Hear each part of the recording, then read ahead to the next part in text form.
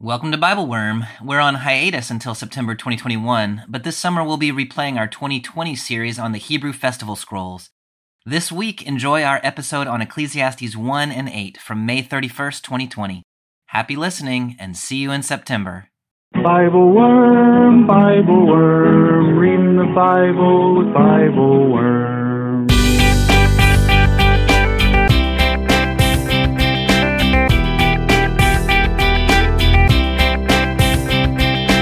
Hello, and welcome to Bible Worm, getting to the core of the biblical text. I'm Dr. Robert Williamson, professor of religious studies at Hendrix College and pastor of Mercy Community Church in Little Rock. I'm joined this and every week by my friend and colleague Dr. Amy Robertson, biblical scholar and executive director of Congregation Beit Haverim, a synagogue in Atlanta. We're here every week to discuss the biblical text both as scholars and as people of faith, one Jewish and one Christian. This week we began our summer series on the Hebrew Festival Scrolls with a look at Ecclesiastes 1, 1-3 and 8, 16 to 9, 10. We discuss Kohelet's idea that everything is mere breath and ask what it means to live in a world where nothing adds up to much of anything. We talk about the inscrutability of God and why good people often suffer while the wicked get all the rewards. We ask whether it's possible to accomplish anything meaningful in life and, if not, how we might be better off to reorient our goals to enjoy the moments of each day, whether playing with a toddler or listening to the birds sing. Also, Amy asked what kind of person would use Ecclesiastes as a wedding text. It's me. I did it. Thanks for joining us.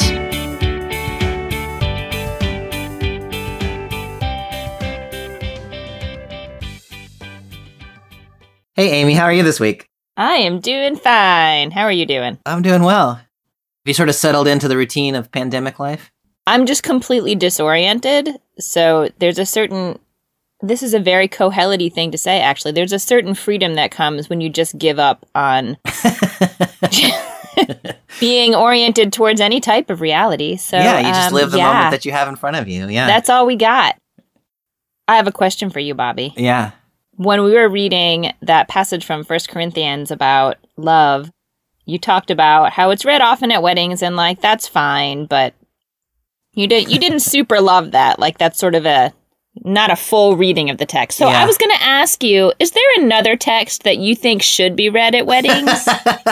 Well, yeah, I mean, so you know it because you are the one who read it at my actual wedding, that this passage that we're discussing today in Ecclesiastes 9, 7 to 10. Who reads this at a wedding? Bobby Williamson does. That's right, folks. He's a romantic. Yeah, it was read. You read it in Hebrew and in English at my wedding, and so we mentioned both the pointlessness of life and the inevitability of death. And I think there was a phrase that your hoary head goes down to Sheol or something like that. I just like that. I like that. It's romantic.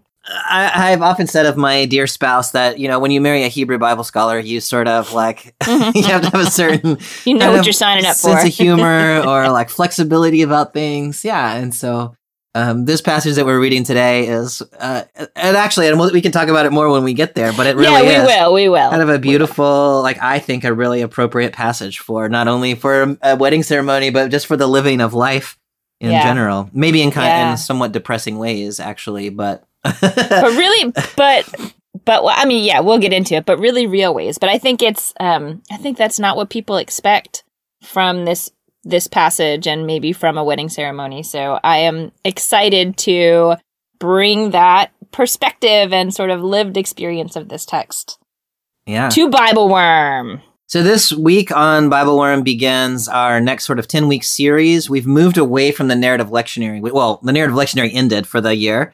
And so we have moved off into now our own little summer series on the 5 festival scrolls, the Megillot, starting with Ecclesiastes for this week and next, and then Lamentations, Song of Songs, Ruth, and Esther.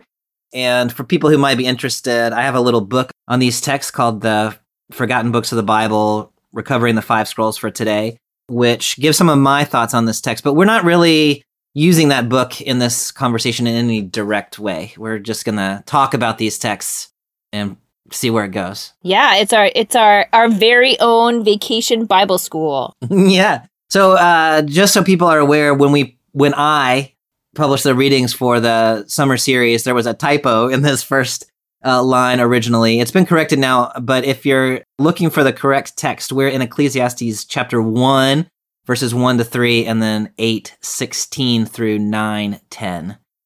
We are moving back from the New Testament into the Hebrew Scriptures, into the book of Ecclesiastes, in Hebrew, Kohelet, which is also what it's called in Jewish tradition. Is that right? It is, yes, it's called Kohelet, although strangely to me, in the Jewish Study Bible, they call it Ecclesiastes also. It's just a Greek Hebrew thing, right? Kohelet in Hebrew is translated into Ecclesiastes in the Septuagint. So what do you think we need to know as we start into the book of Ecclesiastes? What kind of background do we need before we get to actual texts? So Kohelet is considered part of wisdom literature within the Hebrew Bible, which is like texts that reflect on the nature of the world and the nature of God and the role of humans in this whole system that God has created. So Kohelet is alongside Proverbs and Job in this way. The book is often attributed to Solomon, Mm-hmm. but if you actually look at the likely dating of this text based on the language, Yeah. probably was not, this will be shocking, it probably was not written by Solomon. Yeah, most scholars that I'm familiar with would argue that this book is early 3rd century. So you Okay. often hear the date 280. Mm-hmm. Other scholars see out, kind of famously among them, place it back in the Persian period, so maybe in the 5th century. One thing that might be relevant about that is that once we get into the Persian and Greek periods, we get into a period of rapid sort of internationalization. And so the kind of way of life that kind of functioned in the monarchical period kind of falls apart. And so I think you see these, especially Ecclesiastes, struggling with like the rules we used to live by Mm-hmm. no longer seem to get us where we want to go. So Mhm. what do we do with that? Seems to be part of what this book is struggling with. Seems like a perpetually relevant question. Right? It does. Yeah. I want to say one more thing. The rabbis were pretty uncomfortable with Kohelet. Yeah. Kohelet really, says that some of the wisdom we have from Proverbs and some of the way the world is supposed to work according to like Deuteronomy, the reward and punishment scheme that's sort of laid out, that if you behave in a certain way, this is what your life is going to look like. Yeah. Kohelet really says, I don't think so. Mhm. Really tears that down. And so the rabbis say that this text, while there's no doubt that it is included in the Jewish canon, the rabbis sort of wish it weren't. Yeah. Yeah, it makes them uncomfortable. It makes a lot of people uncomfortable. I mean, one of the things that's interesting is, well, why would people be uncomfortable with this book? And if we can like get past that discomfort, like what does it say to us that's important that we might not have access to in our traditions? So the set of texts that we have come up with is 1 to 3, which is just kind of the introduction of the book, and then 8:16 to 9:10, which is sort of kind of one way of thinking about a summary passage in the book, although one could come up with all kinds of others. So we'll just start with that 1 to 3. I'm reading in the New Revised Standard Version this week. The words of the teacher, the son of David, king in Jerusalem. Vanity of vanities, says the teacher, vanity of vanities, all is vanity. What do people gain from all the toil at which they toil under the sun? Okay, so 3 short little verses by way of introduction, but there's a lot going on just in those 3 verses. Where would you start us out as something that's important to dig into? I would love to spend a minute on this son of David, king in Jerusalem. Yeah. Why it seems to be referring to Solomon, Yeah. even if it looks like from the date to the text, it is probably not. Yeah, and if it's trying to get us to think Solomon, why doesn't it just use Solomon's name? Like it is Right. refusing Solomon's name here, but it's clearly gesturing toward him anyway. I mean, I guess the somewhat straightforward answer that pops in my head is Solomon is known for his wisdom. Yeah. And I mean, Solomon is sort of like the paradigmatic example of someone who seemed to have everything a person could want on earth, right? Yeah. He has tremendous power. He's the king. He has many wives. He has all this wealth. So for Solomon to be struggling with what's the point of all this Yeah. is different than someone who had a harder lot in life. Yeah, I think all that is exactly right. The word there, the words of the teacher, that's the word Kohelet in Hebrew. Yeah. Mm-hmm. And the fact that he uses that name instead of saying, I'm Solomon, I think is really important for the reasons that you suggest. His point is, no matter what I do in life, as we'll see, I'm going to be forgotten. And so he thinks, well, okay, yeah, but I'm just a regular college professor or whatever, of course I'm going to be forgotten. But what if I was the king? Would I still be forgotten? And by erasing Solomon's name from the text, he says even somebody as great as Solomon, like their name is going to be forgotten. Mm-hmm. Yeah, I like that a lot. And verse 2, so in the NRSV, in many translations, vanity of vanities, says the teacher, vanity of vanities, all is vanity. And which doesn't mean vanity in the sense of like, you're like gazing in the mirror all the time, or you think this podcast is about you, don't you? But it's vanity in the sense of like pointless. The CEB's translation is actually pointlessness. The Hebrew word that's underlying that is hevel, which is like a breath or a mist. And I just think that's kind of an interesting metaphor to ponder for a second. Like, what does it even mean to say everything is a mist? It makes me think of everything having a sort of ephemeral, temporary quality. Air can't like build on itself. Like you're not building anything. You're not, like everything is temporary and nothing really attaches to anything else. It's just, I don't know. What does that bring up for you? The kind of image in my head is like if you're outside on a January evening and you breathe out, and that mist forms in front of your mouth. And like it's there, like you can see it, but you can't grab it, you can't touch it, you can't put it in your pocket. You can't manipulate it. You can't manipulate it. You can't build on it. You can't save it for tomorrow. Yeah. And so then he's saying that's what everything, this is sort of his thesis statement for the book. And he repeats some version of this 30-something times in the book. And to say everything is like that air that you breathe out, on a cold evening. That's a pretty stark way of starting a conversation.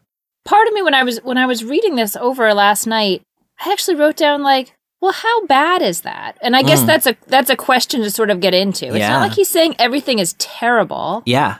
He's saying everything is like air. Yeah. So it's striking and it's reorienting. Yeah.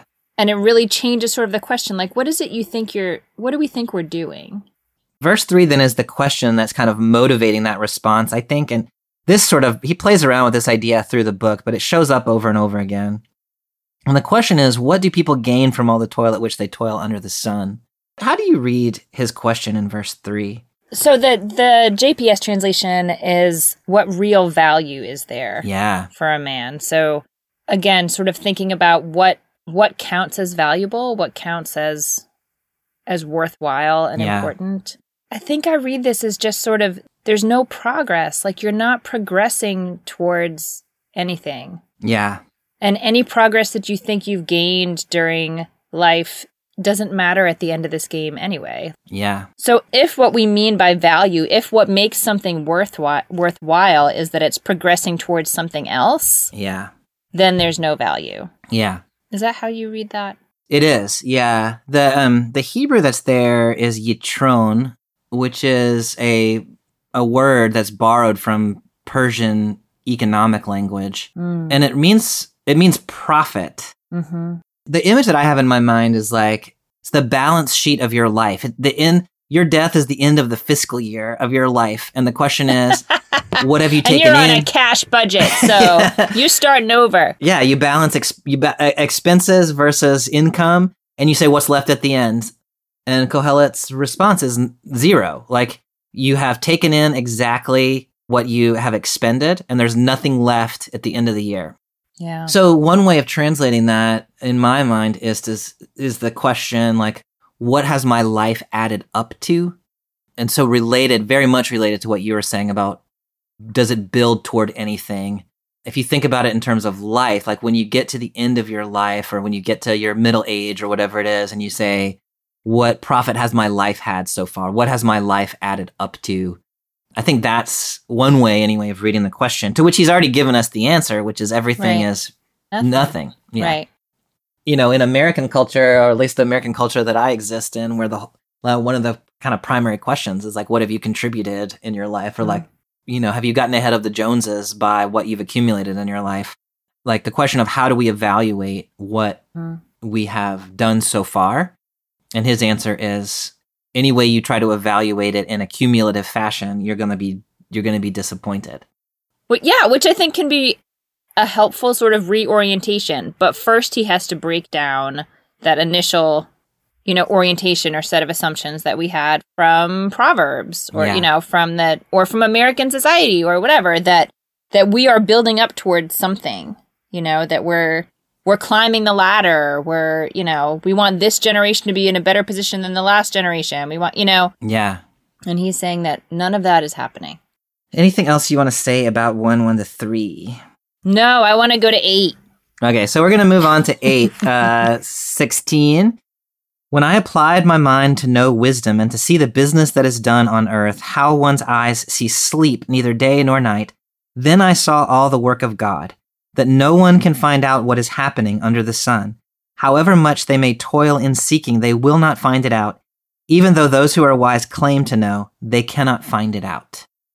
Okay, so the JPS translation is a little bit different, but it has the line, we cannot guess the events that occur under the sun. Yeah. Which what I take from that is something like, there's like an inscrutability, right? We cannot learn the system that God has in place, and we certainly can't manipulate it or control the outcomes of the system. Yeah. And so like there's no way, there's nothing we can do to ensure any particular outcome of anything. Like things just happen. Maybe there's a system and maybe there's not. Yeah. But we don't have access to that.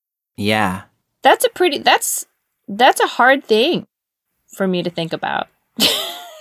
Yeah, can you say more about that? Yeah. Well, just like that, not only the idea that I'm not controlling things, but that I can't even know what the rules of the game are that I'm playing. Mm-hmm. Like there may be systems at play here, but it's nothing, you could stay up all day and night and you're not going to be able to discern the rules of this game that we're all engaged in. Yeah. And that's infuriating. It is very much. And he is implicating God in that very clearly, that, when you look around the world, and one of the things he's done for the previous 8 chapters is to say, look, there's righteous people who are suffering and there are wicked people who are prospering. How do we explain that? And one of the ways that he's come up with here is we don't know how God chooses to reward and punish. So like you're saying, we don't know what the rules of the game are. So God is playing by some rules, but we don't know what those rules are. Therefore, we don't know what to do if we want to prosper, or what we will do that will make us suffer.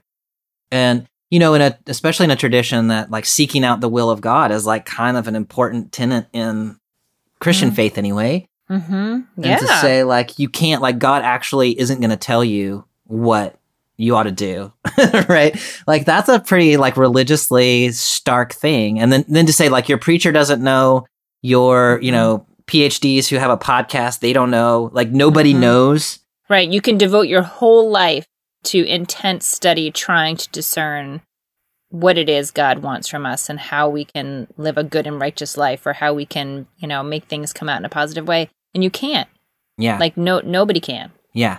And the inscrutability of God's systems is not a super satisfying answer. It's not a super satisfying answer, but it keeps its finger on a really kind of persistent question that we often have theological or philosophical ways of kind of squirming out from under. So we can resolve the question by saying, well, God is testing us, or God face is hidden right now, or God is, like there are different ways of getting there to say we don't want to ask that question. So here's an easy way of answering it. And Kohelet is kind of saying, we need to sit with the question for a little bit. Like, I'm not going to let you weasel out. I'm just going to say, you don't actually know. But we've got to sit with this reality that we have.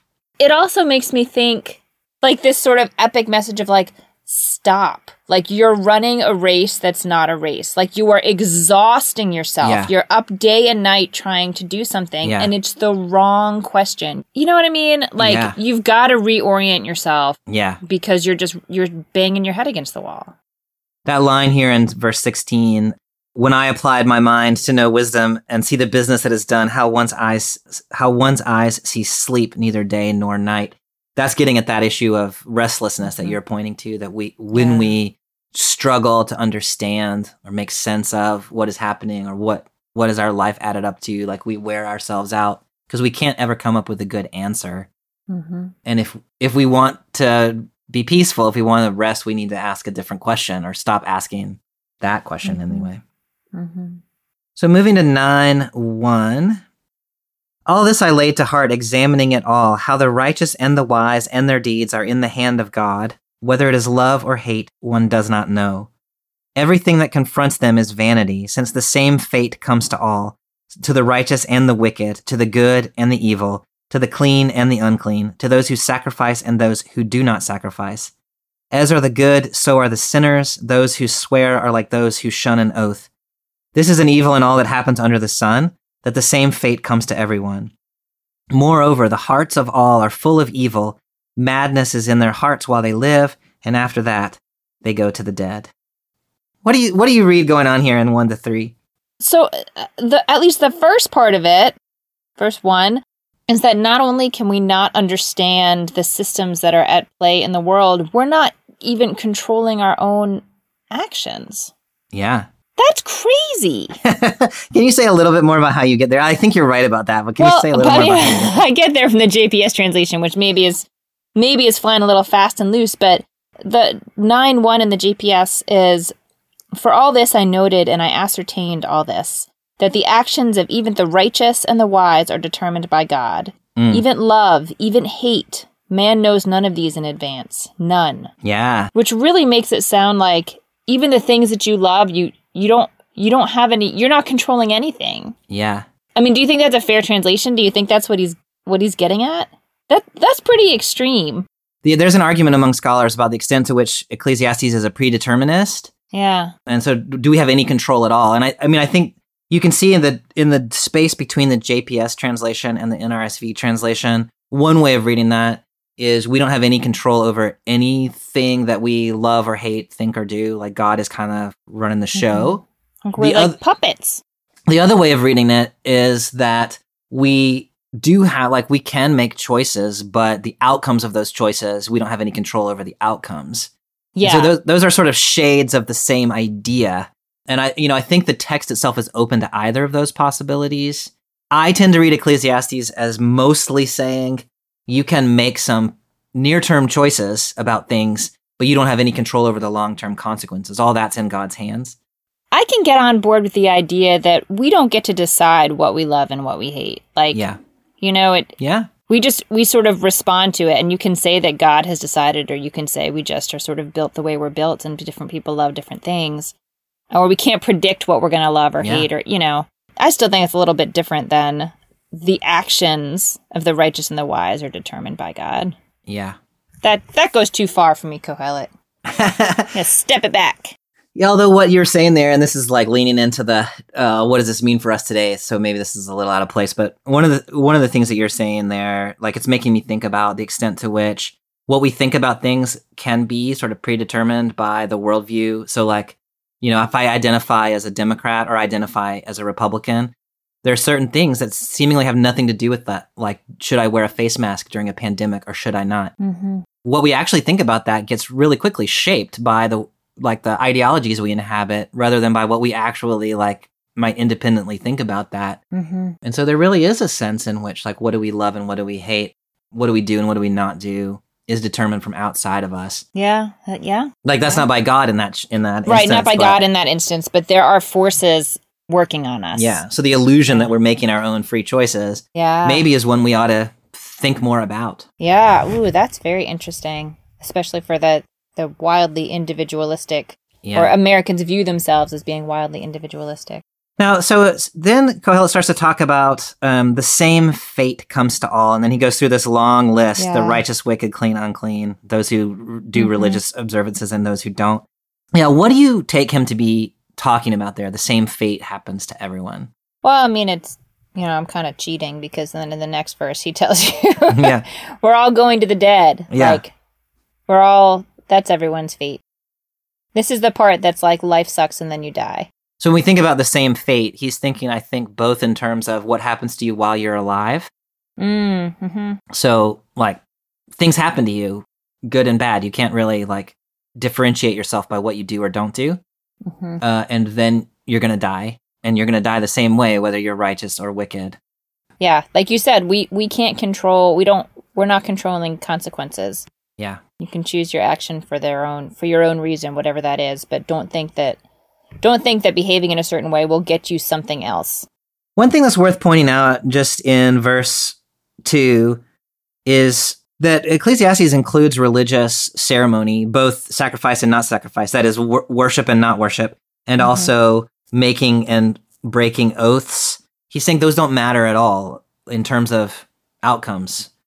And so it's not that people who are religious, things are going to come out well for you if you're religious and they're not if you're not. It doesn't really make that much difference which way you go. And in fact, in chapter 5, he encourages you to actually not be too religious, because if you make a vow and break it, God's going to punish you. Whereas if you just never made the vow, God probably wouldn't notice. Yeah. So he's kind of discouraging the sort of religious fervor, which is kind of interesting. Yeah. Okay, moving to verse 4. But whoever is joined with all the living has hope, for a living dog is better than a dead lion. The living know that they will die, but the dead know nothing. They have no more reward, and even the memory of them is lost. Their love and their hate and their envy has already perished. Never again will they have any share in all that happens under the sun. Okay, living dog better than a dead lion. Go. I just have to say, I would not count knowledge that I'm going to die as one of the major pros of being alive. Yeah.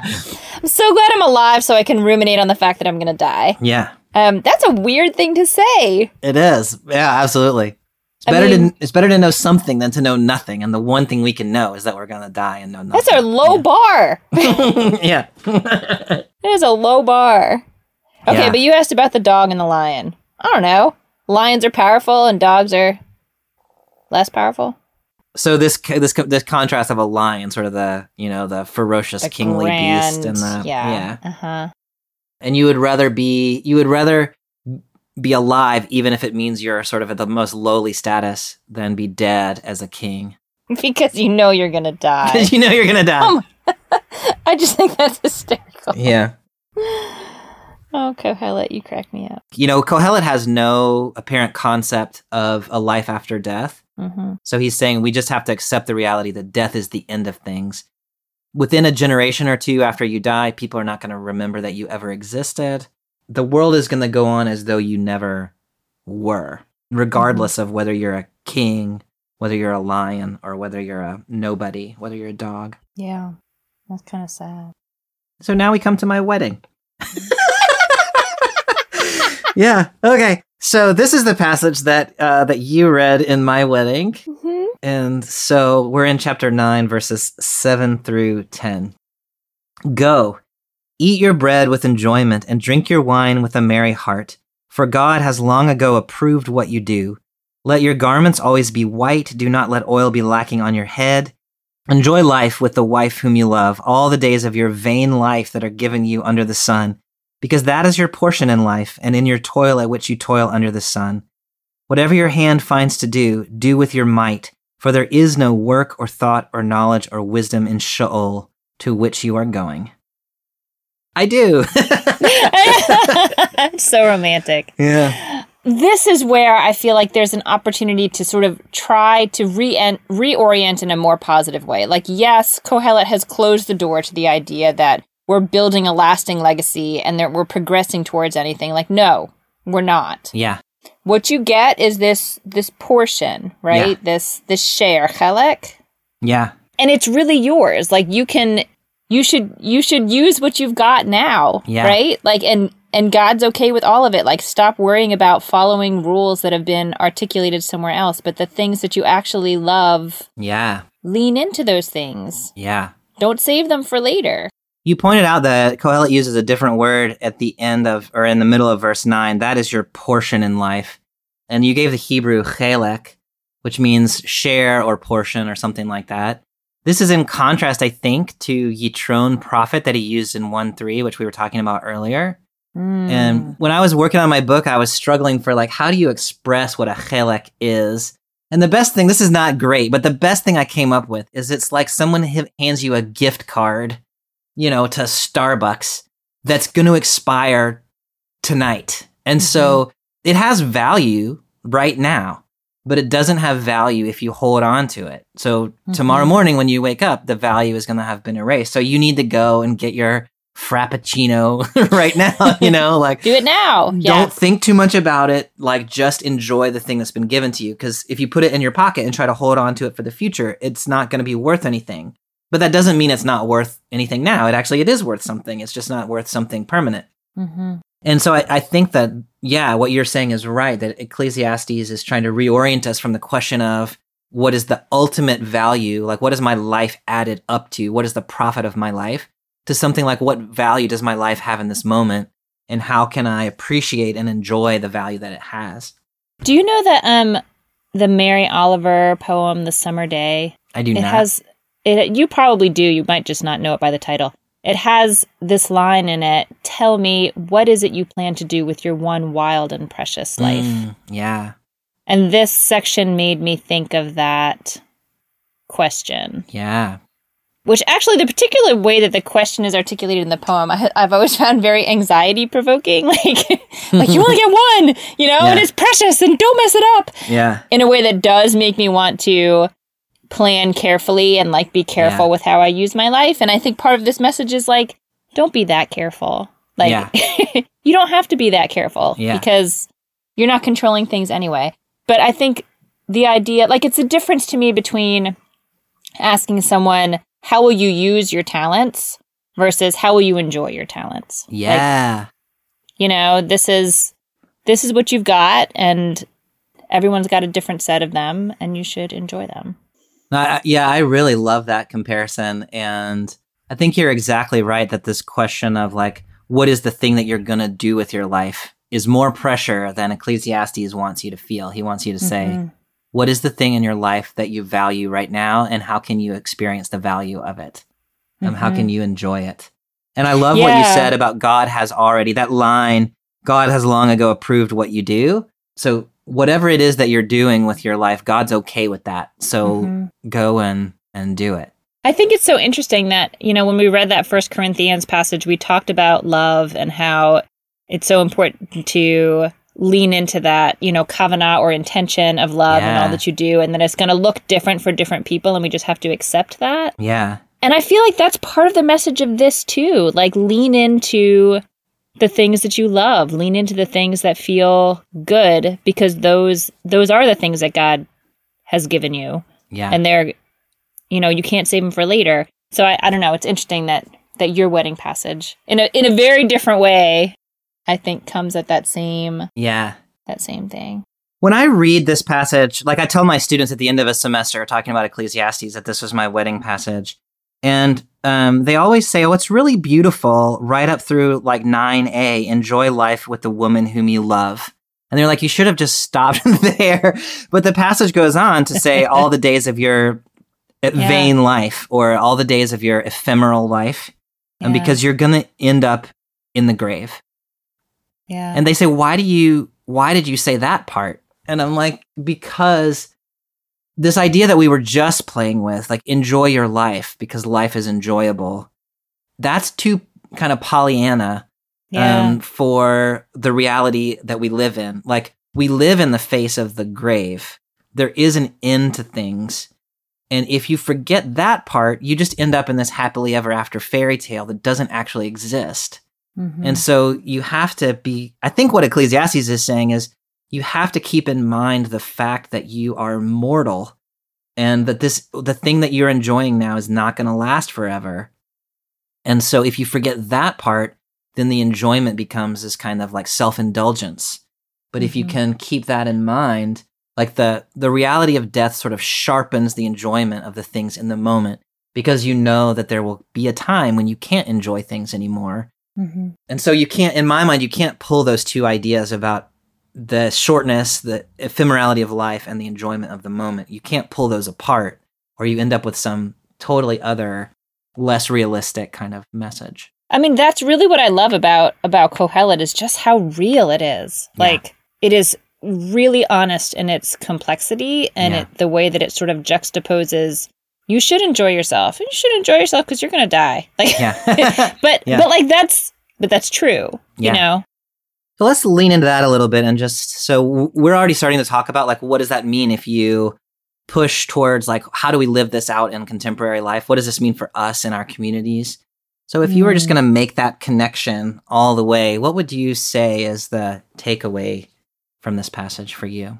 I told, before we started recording this, I told Bobby I have like an hour of wrap up for this, which now obviously there's so many, for me, there are so many takeaways from these texts. But the one that is rising to the top of my list right now comes actually from a book called Being Mortal by Atul Gawande, who's a physician and does a lot of end-of-life care. And so I heard him on the podcast I always talk about, On Being. And he talked about how when he's talking with someone who has a terminal diagnosis, one of the first questions that he asks them is, what does a good day look like for you? Because if we get to a point where such and such treatment is such that the rest of the days you have are like none of the things that bring you joy can be in your life anymore. Yeah. Then maybe we need to talk about a different treatment plan. Like we have to orient towards what your actual joys and priorities are for your life. And first of all, when I tried to entertain that question, what does a good day look like? It's a really hard question. Yeah. Like at the end, if I were at the end of my life and someone said, what makes it worth going another day? Like, what do you really need? It was, I don't know. So what I came up with, birds. I need to hear birds, Bobby. I need to hear birds sing. Like, I don't want to be stuck inside somewhere where I'm like cut off from the world. But then I realized how many days I go through my life without going to sit on the porch during, like I'm always awake when the birds are waking up, but I don't go sit on the porch to listen to them because I could do it tomorrow. Yeah. And so for me, sitting with that question of sitting with the thought of my own death. Yeah. And what makes a day a good day, really for me, it changes how I'm able to enjoy my days right now. When I imagine, in my imaginings, I have many days before I need to be thinking about my own death. But I think you're right. I think it really does bring a certain stark relief to the whole conversation about what we're doing here anyway. Yeah. But if I don't think about it in terms of my own death or the end of my life, then I get into like, well, my day should be productive and my day should be, I have all these shoulds about what my day should be. But if you imagine that you're at the end of your life, which I think Kohelet's saying, like, we all need to imagine that we're at the end of our life, because maybe you are, who knows? Yeah. I don't know. That's what's rising to the top for me right now. You can take Ecclesiastes in the direction of eat, drink, and be merry. Yeah. But what he actually says is, eat your food, eat your bread, drink your wine, and whatever your hand finds to do with your might. Yeah. So it's eat, drink, and find the joy in what you do, which is different in my mind than eat, drink, and be merry. That's so beautiful. Yeah. And it's not eat, drink, and find the thing to do that gives you enjoyment. It's eat, drink, and enjoy the thing you do. We sometimes hold out the possibility that there's kind of like one ideal profession or one ideal relationship or one ideal life circumstance that is going to bring you enjoyment. And I think the way I read Ecclesiastes is to say, no, that just becomes another one of these things that you pursue night and day and that keeps you from enjoying your life. Mm-hmm. The point is, enjoy the place that you find yourself. Mm-hmm. Enjoy the things that you do, not do the things you enjoy. I mean, they're like, one can certainly try to do things you enjoy, but if that becomes the focal point, you can spend your life sort of spinning your wheels. Spinning and sort of looking for what's better. Yeah. Mm-hmm. Quickly, one of the other things that I love about this book is its skepticism about God and whether worshiping God has any real value. Mm-hmm. And the reason that I say I like that is because it creates space in the biblical canon for a radical skeptic who isn't sure that God is really God is real for Ecclesiastes. It's just that God may not be that helpful. Right? God is real, but God's doing God's own thing. Yeah. Like, you can't control things by worshiping in a certain way. That doesn't give you points that you can then cash in for your prize at Chuck E. Cheese or however that works. What I like about that as you can, I'm sure you can imagine where I'm headed, is that if that voice can find space in the biblical canon, then people who have a similar kind of orientation to God ought to also be able to find space in our religious communities. And so sort of radical skepticism is often viewed as like, outside the bounds of proper religious observance. But Ecclesiastes says within the biblical text, like, no, we let this radical skeptic kind of hang around in the biblical canon, so you can let a radical skeptic hang around in your community too. And there are days when I feel like a Kohelet, and I'm glad that I have had religious communities who have let me be that way and hang around them. Yeah, and similarly, we have Kohelet here who's looking at other biblical texts and being like, Yeah. Like, that's not what I see. Yeah. And I think there has to be space in our communities for people to seriously engage the text, engage the traditions, and then say, Yeah. I don't see that playing out. Yeah. And that can also be an act of faith. Yeah. I love that. Yeah, he's sort of broadsiding the book of Proverbs right here. Totally. I see why the rabbis were very uncomfortable. Yeah. And one response to that is like, hey, you shouldn't be talking that way about the Bible. But the Bible itself says, welcome. We welcome this like contention. Like, you don't have to swallow the tradition. Hook, line, and sinker. You're allowed to question it. Yeah. I love it. Next week, we're looking mostly at the sort of famous poem in chapter 3, for everything there is a time and a season for everything under the sun. And also at then the poem in chapter 1 about the cycles of the seasons and what that has to do with human life. So I'm looking forward to that conversation. But in this moment, I have really enjoyed this one.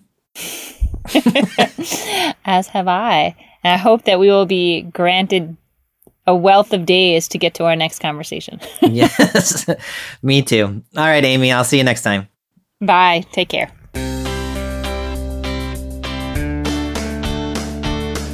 Thanks for joining us for another episode of Bible Worm. Next week, we'll continue our discussion of Ecclesiastes with the famous poem in 3:1-8. For everything, there is a time. Turn, turn, turn. We'll see you then.